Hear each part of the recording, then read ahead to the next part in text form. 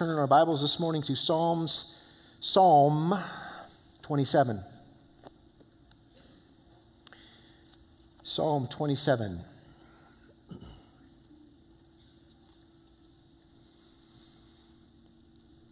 By way of introduction, 1 Samuel chapter 10 is where Eric left off in Samuel. And I'm going to be reading this morning a little bit from, as you find your place in Psalm 27, from 2 Samuel 21. 2 Samuel 21. Now, Eric's going to be there in probably about a year, maybe a year and a half. Saul has long since died, and David has been king for nearly 30 years. He's won many battles. He's brought great prosperity to the nation of Israel.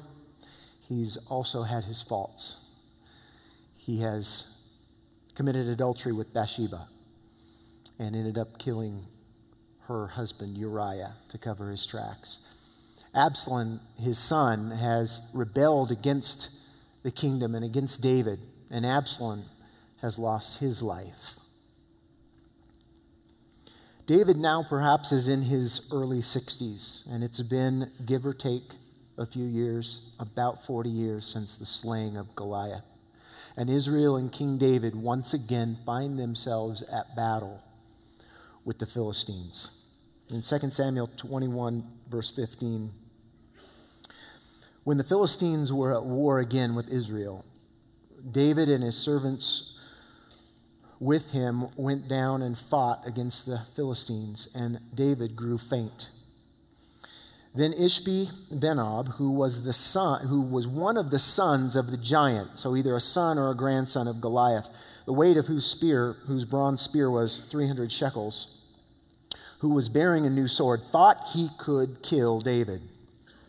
But Abishai, son of Zeruiah, came to his aid and struck the Philistine and killed him.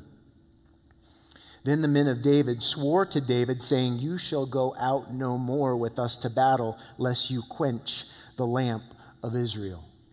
David, that was just a little bit too close for comfort. David, you don't get to come out to battle anymore. We're not going to have these Philistines, these pagan people, our arch enemies, taking the light of Israel, the most important person, the king, taking his life. Now, the Philistines were a powerful people. Israel had encountered them when they came into the promised land, and they were enemies of the children of Israel from the time of the judges. You'll remember that Samson fought against the Philistines. Delilah, his temptress, was a Philistine. Clear through King Saul and King David and the other kings up until the time when the Assyrians came in and basically conquered the whole territory, the northern kingdoms of Israel and the Philistines as well. Hundreds of years of battles with this pagan people, these Philistines.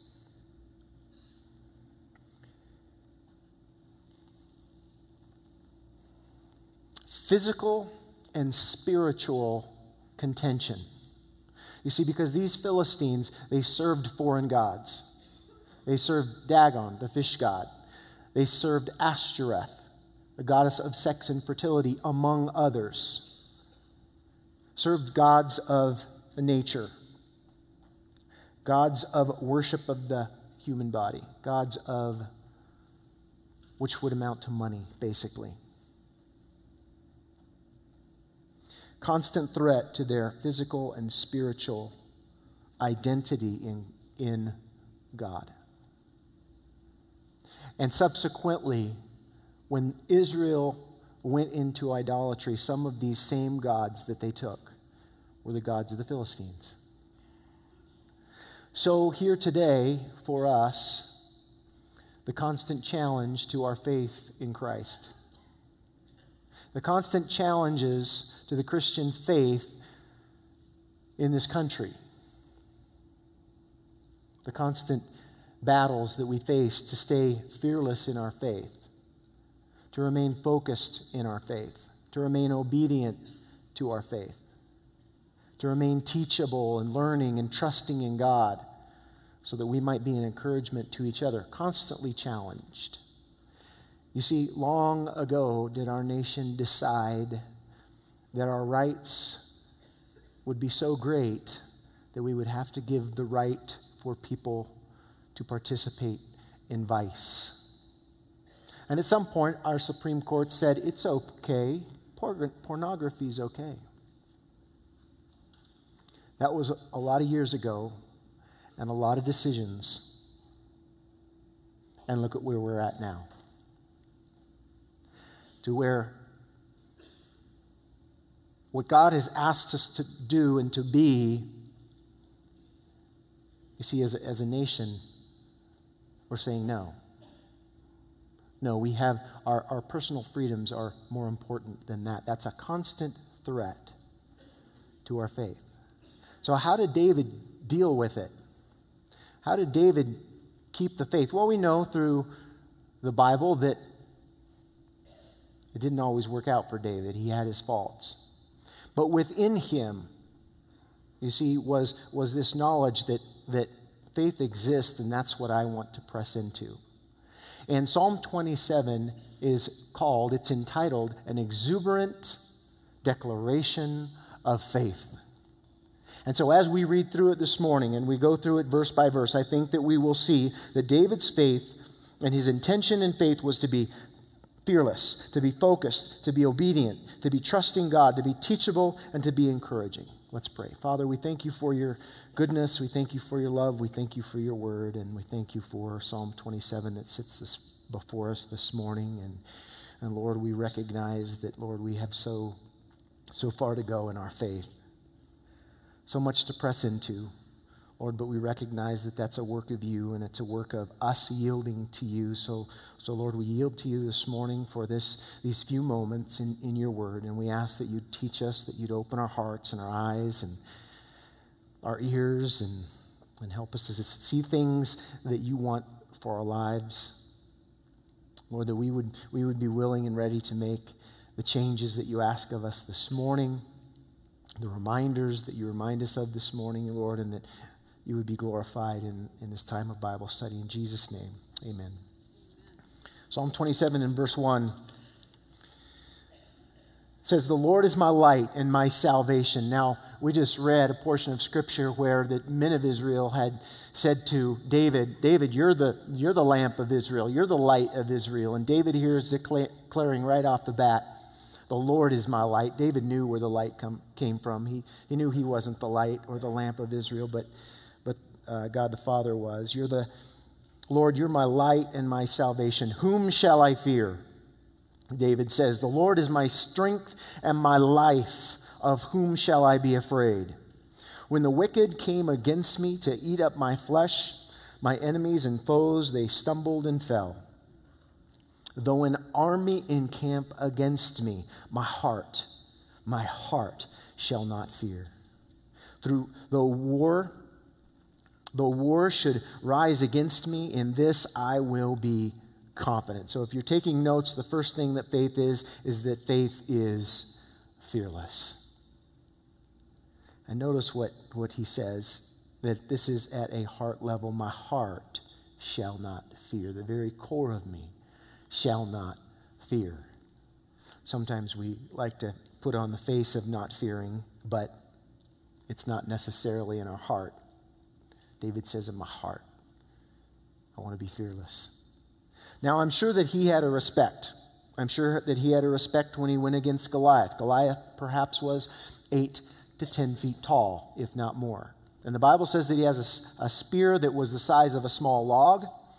And at the end of that log was a blade that in and of itself weighed 15 pounds. Goliath could have filleted David at any time. At any time. And I'm sure he had a respect for that. So when David says, whom shall I fear? He has experience staring down death and watching God work in his life and save him. So he knows what he's talking about when he says, whom shall I fear? In 2 Timothy 1 and 7, Paul says, for God has not given us a spirit of fear, but of power and of love and of a sound mind. God has given us his Spirit. God is power. God is love. God is all wisdom. We don't have the spirit of fear, but we have the spirit of those things. In Hebrews 13:6, the writer says this, so we may boldly say, the Lord is my helper, I will not fear. What can man do to me? When David says, whom shall I fear? This is what he's talking about. What can man do to me? What's the worst? All right, great, kill me. It's my soul that matters. It's my soul that God owns and he has. It's my soul that's going to be taken care of. And also, he's the God of my flesh, and he can save my flesh if it's his will as well. But what can man do to me? Who shall I fear? In 1 John 4:18, it says, there is no fear in love, but perfect love casts out fear, because fear involves torment. But he who fears has not been made perfect in love. David was made perfect in love by believing that God loved him. And if God loves me, and God has all power and wisdom, and God has unmatched strength, then if I believe in a God of unmatched strength, then that unmatched strength is available to me. And in that unmatched strength, I have faith. Oh, certainly I don't have faith sometimes in the things in what I can pull off, in where my country may be going, in some of the circumstances that are going on. I don't have faith in those, but I have faith in God's power and strength and his ultimate will for my life, that he's going to see me through. You see, faith knows these things. Now, in Revelation 2:10, Jesus is speaking to the church of Smyrna, the persecuted church, the church that was really, we can identify it by the first century church, the church that was persecuted, millions of them, killed by the Roman emperors.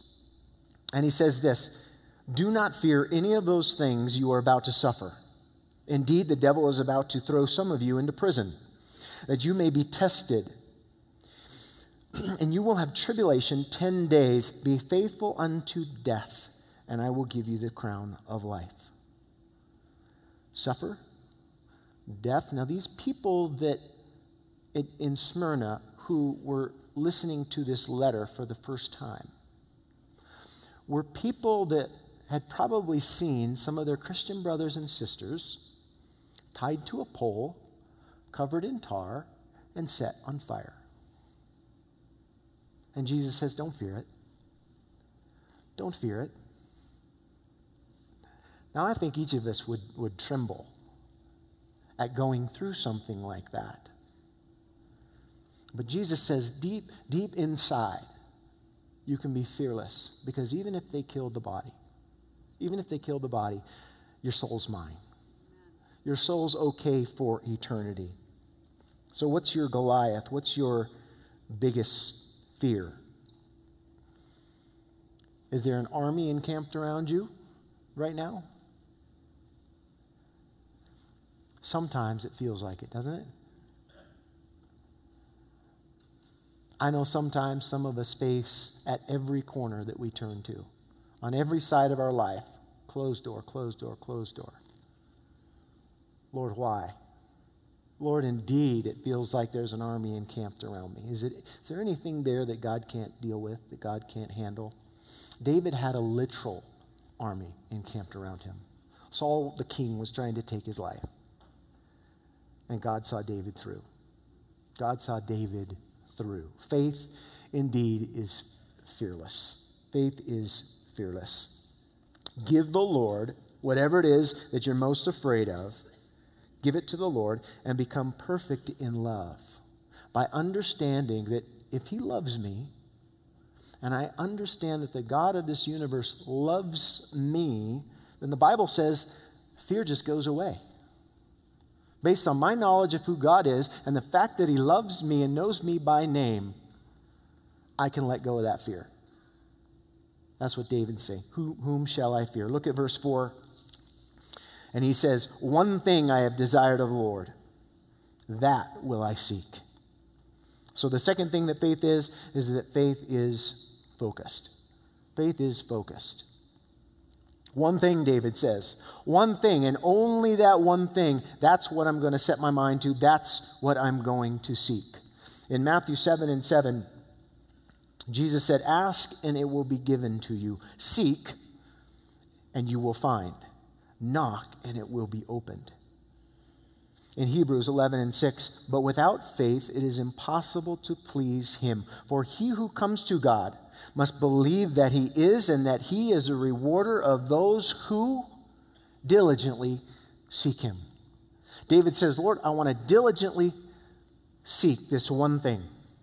This one thing, I want to diligently seek it because I know it can be found. Now in my family, I am the finder. Because I am the seeker. If something is lost, my precious family will look for it for a few minutes, but if I'm around, they're going to turn to me pretty quickly because they know I will find it. Because if I know something's lost, my competitive spirit says I can find it and I can find it fast. And it kind of gets on, I mean, dinner can be ready and hot and everything. And no, I got to find this thing. And I'm going to look under everything and on top of everything, and in between everything, and every possible place that I know that might be. And when I get to the end of that, I might end up looking in the refrigerator for the keys. You've all been there. You start looking in weird places. This isn't in here, but I'm going to look anyway so I can check it off. Diligently seeking and finding this thing. Now, I hope that translates into my faith, into my walk with God. You see, because far more important than me today finding my wallet or my keys or whatever it is, it's me finding out the will of God for my life. It's me finding out why God put me on this planet. It's me finding out why God is taking me through this trial. It's me finding out what God wants to do in my life with my present circumstances to bless someone, to make a difference. What God wants to do in my life just to bless me. David says, I want to seek that. I want this to be my desire. I'm going to seek it. And look at verse 4 again. One thing have I desired of the Lord, that I will seek. And here it is, that I might dwell in the house of the Lord all the days of my life, to behold the beauty of the Lord and to inquire in his temple. So what's that one thing that David is focused on? That one thing that he wants to seek? Relationship with God. Relationship with his Creator. Relationship with a God that wants to have relationship with us. You see, and how many times can I just end up taking God for granted because you see, God, you're here for me. You saved me from my sin. Now I really would like this, and this. And if I don't get it, I'm going to whine and cry. David says, I want to be focused on relationship with the Lord. I want to be in his house. I want to be in his presence. I want to be in a place where I can talk to him and he can talk to me. That's my one focus in my life. If I have nothing else that I focus on in my life, if I focus there, if I seek ye first the kingdom of God, then all these things will be added unto me, Jesus said. Faith that's focused, to feel the presence of the Lord in our lives, to know that he loves us, to know that he's working in us, to know that he forgives us. It's true rest, and David wanted true rest in the house of God. And he said, that's what I'm going to seek. Hebrews 4:16 says, let us therefore come boldly to the throne of grace, that we may obtain mercy and find, because we've been seeking, and find grace to help in time of need. We can come to his throne of grace because of his shed blood for us anytime. And how often do we lean on our own understanding rather than running to God, running to God's house, running to God's presence, running to prayer, and hearing from him. Faith is focused. Faith is fearless. What's your focus on? What's your focus on? If we could kind of microscope your days and your weeks and your months and your years, what's your focus on? Where's your focus at? You know, and here's the awesome thing about God is no matter where our focus has been, that today, because of his word, if we'll look at it and obey, we can change that focus. We can change that focus, and then God is pleased, and then God starts working in us, and all of a sudden, so many things in this life just don't matter. Just don't matter. But my Savior, that's who I want to be focused on. Verse 5 says, For in the time of trouble he shall hide me in his pavilion. In the secret place of his tabernacle he shall hide me. He shall set me high upon the rock, and now my head shall be lifted up above my enemies all around. Therefore I will offer sacrifices of joy in his tabernacle. I will sing praises to the Lord. David was able to say that because of his fearlessness, his focus on the Lord. In verse 7 he says, Hear, O Lord, when I cry with my voice. Have mercy upon me and answer me. When you said, Seek my face, my heart said to you, Your face, Lord, I will seek. The third thing that faith is, according to David, is that faith is obedient. And it's obedient at a heart level. Look at what he says. My heart said, Lord, when you came to me, God, and you said, seek my face, I want you to seek my face, David. Inside David's heart, there was an excitement. Yes, Lord, your face I will seek. And how many times, in our relationship with the Lord, I know God wants me to do this, but I really, really don't want to. I know God would have me to do this, but I'm dragging my feet. I know God's asked me to do this over and over again. Almost every Sunday I get convicted of this thing. And Monday comes and I won't remember it till the next Sunday. David says, there's a joy in my heart when it comes to what you've asked me, because I know if I operate in such a way where you ask me something and then I go and do it, I get blessed. I get blessed. And certainly when God wants us to do something, it's for our best, our family's best, our friends' best, whoever he puts in our way to minister to, it's for their best. And indeed it is for his best as well, because he rejoices when we're obedient. When we're obedient. What does the Lord ask you to do to become closer to him? How has the Lord asked you to seek his face? Is there something in you that gets a little bit excited about that?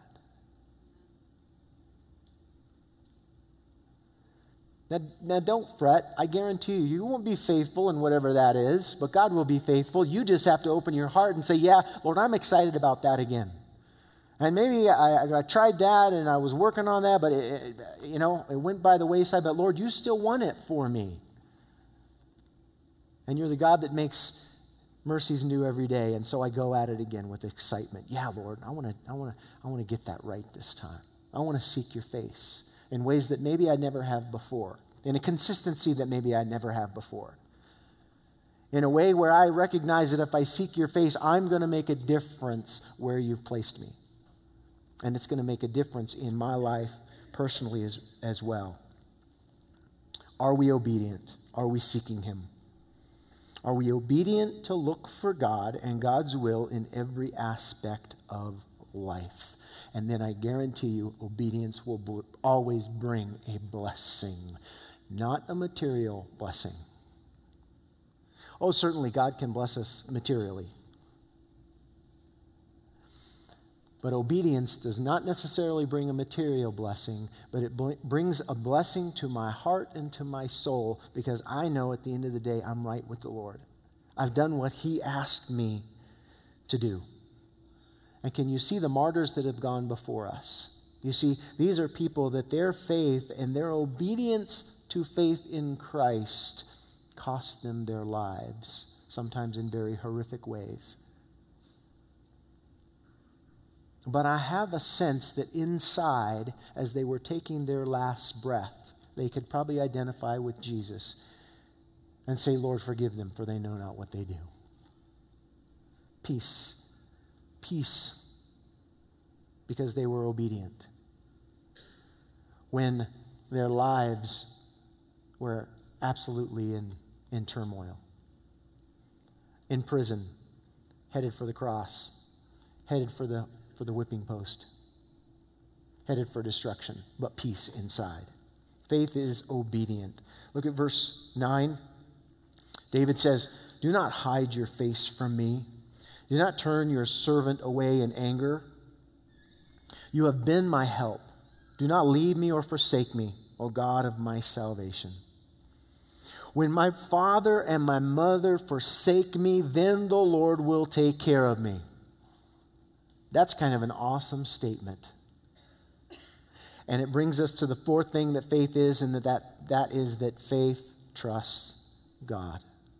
When my father and my mother forsake me, when the two people that brought me into this world that are supposed to love me more than anybody, they forsake me and they turn their back on me. Now, I could maybe understand dads, It's like, listen, kid, if you don't straighten up and act like something that's more human, I'm going to give you the boot, right? Dad. But mom? When mom gives you the boot, you've got big problems. There's some issues here. You see, and in their culture, if mom and dad gave you the boot, there's a good chance that auntie and uncle and sister and brother and your whole support system would forsake you as well. David says, when I am an orphan, Lord, you're going to take care of me. When the worst thing that I can think of on this earth is to be forsaken by those who brought me into this world and are supposed to love me, forsake me, Lord, you're going to take care of me. That's a deep, deep trust in God. That's a deep, deep trust in God. How many times when something on such a smaller scale happens and I just freak out. I just lose it, right? Can't even compare to mom and dad turning their back and kicking me out, right? 2 Corinthians, Paul is, in chapter 11, he's defending his record. There are men coming against him and challenging his apostleship and who he is as an apostle. And he's defending that, and he says, are they Hebrews? So am I. Are they Israelites? So am I. Are they the seed of Abraham? So am I. Are they ministers of Christ? I speak as a fool. Paul's getting a little excited here, a little righteous anger going on. I am more, in labors more abundant, in stripes above measure, in prisons more frequently, in deaths more often. From the Jews, 5 times I received 40 stripes minus 1. That's 39 stripes, 5 times on his back. 3 times I was beaten with rods. Once I was stoned. 3 times I was shipwrecked. A night and day I have been in the deep, lost at sea. In journeys often, in perils of waters, in perils of robbers, in perils of my own countrymen, in perils of the Gentiles, in perils of the city, in perils in the wilderness, in perils in the sea, in perils among the false brethren, in weariness and toil, in sleeplessness often, in hunger, in thirst, in fastings often, in cold and in nakedness, besides all the other things, if that wasn't enough, right? And then he says this, and he says, what comes upon me daily? My deep concern for the churches. All of this stuff I've had to endure as an apostle. But at the end of the day, God is using me, and churches are being planted, and people are being saved, and that's what I'm concerned with. Most of us would have been out after the second lashing. I give up.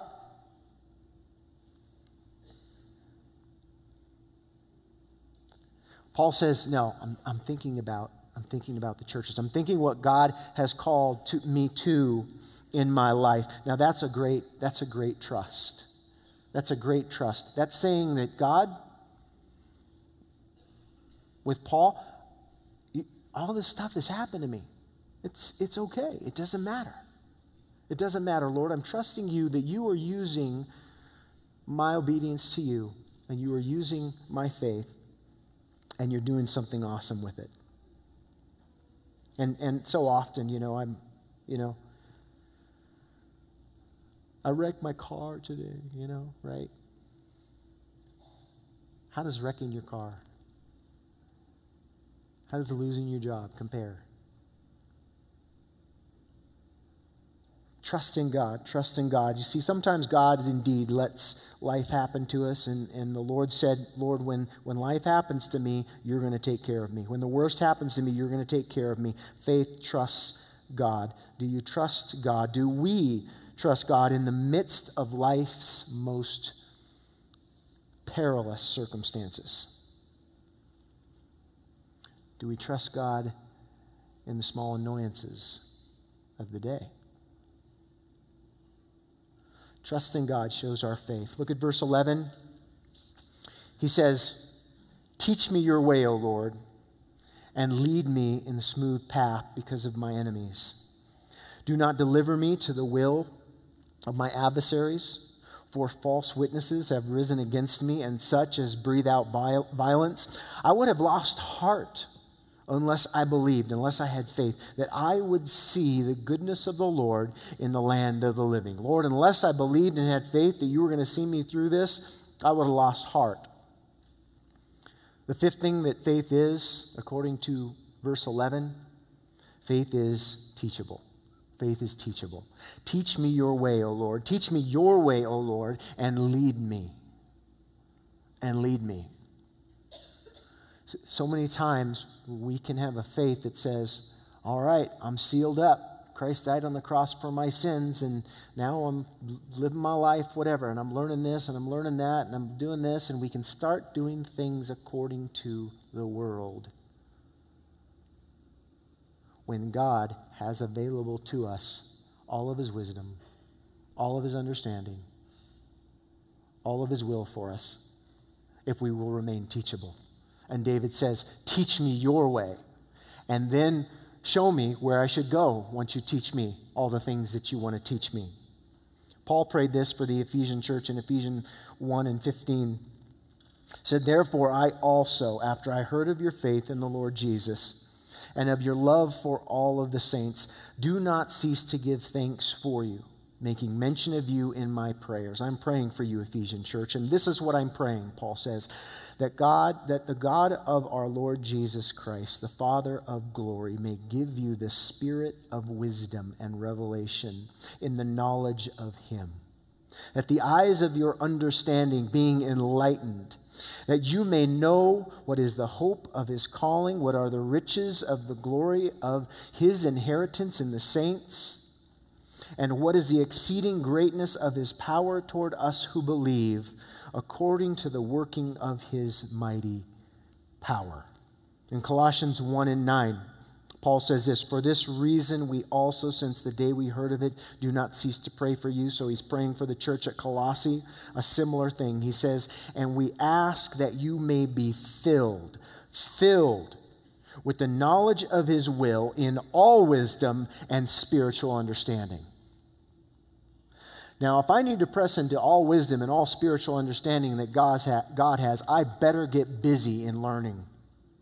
I better expect that every day that I pick up my Bible, that every time I come to church, that every time I listen on the radio to a teaching, that every time I fellowship with a brother and sister in Christ, God has something that he wants to teach me and change me and lead me in his way. That's faith. That God wants to do that in my life. And how often we can kind of sell ourselves short because we know who we are, we know our makeup, and we forget that, wait a minute, God has given me his Holy Spirit to be at my disposal when I need him. And he said he would be there. God has given me his word to be at my disposal when I need it. And it is sufficient for everything in life. And so if we remain teachable in that light, it will show our faith. David says, teach me your way, O Lord. Teach me your way. Faith believes that God has the answers to life's questions, and he wants to share them with us.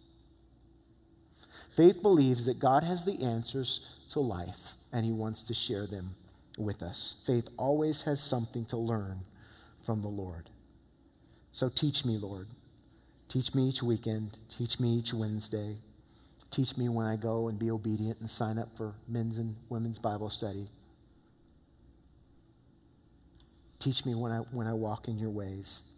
Are we learning? Are we following? Are we believing? Finally, verse 14, David says this, wait on the Lord, be of good courage, and he shall strengthen your heart. Wait, I say, on the Lord. So David now is encouraging his reader and his hearer. He's not proclaiming for his own anymore in what he's thinking. He's telling us, wait on the Lord, be of good courage. And notice, and he, God, shall strengthen your heart. You see, we can't do this. We cannot be fearless. And so often we lose our focus. And so often we aren't obedient. And so often we don't trust God. And so often we don't remain teachable but stubborn. But if we want it, and we're open to it, and we turn our faith to it, then David says, hey, be of good courage. You haven't done any of these things in your Christian walk in the last week, in the last year, in the last 20 years. It's God that strengthens your heart for this. It's God that gives you a heart-level fearlessness and a heart-level focus on him and a heart-level obedience and a heart-level of being open to trusting him in every aspect of life and a heart-level to be taught by him on every aspect of life as well. And then you see, just like David, 3,000 years later, has encouraged us by what he wrote, your faith will encourage someone. First, it will encourage you. Second, it will encourage someone in your family or one of your friends or one of your coworkers or whoever it is that the Lord wants to bring in your life this year or the next year. It will be an encouragement. Potentially dads, fathers, men, leaders of your families. If you do this for generations, they will remember.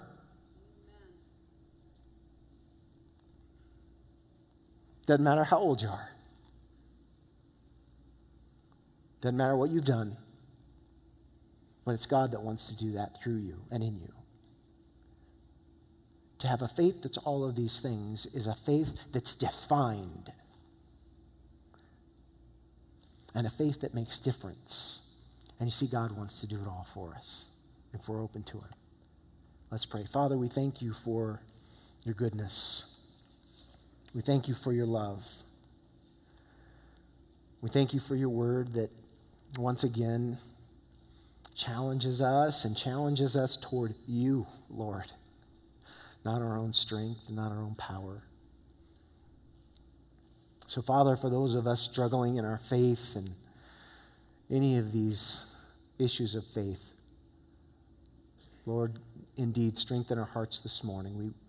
We want to hear from you. We want to be empowered by you. Father, I pray for those specifically this morning that come and they're in fear. They're in fear because of all that life has thrown at them. And the place that they're standing right now seems overwhelming. Lord, encourage their heart. Show your grace upon them. Help them to have faith in you. And to be able to get their eyes off their circumstance and have some rest in you today. Lord, we just thank you and praise you for your goodness and grace in our lives. In Jesus' name, amen.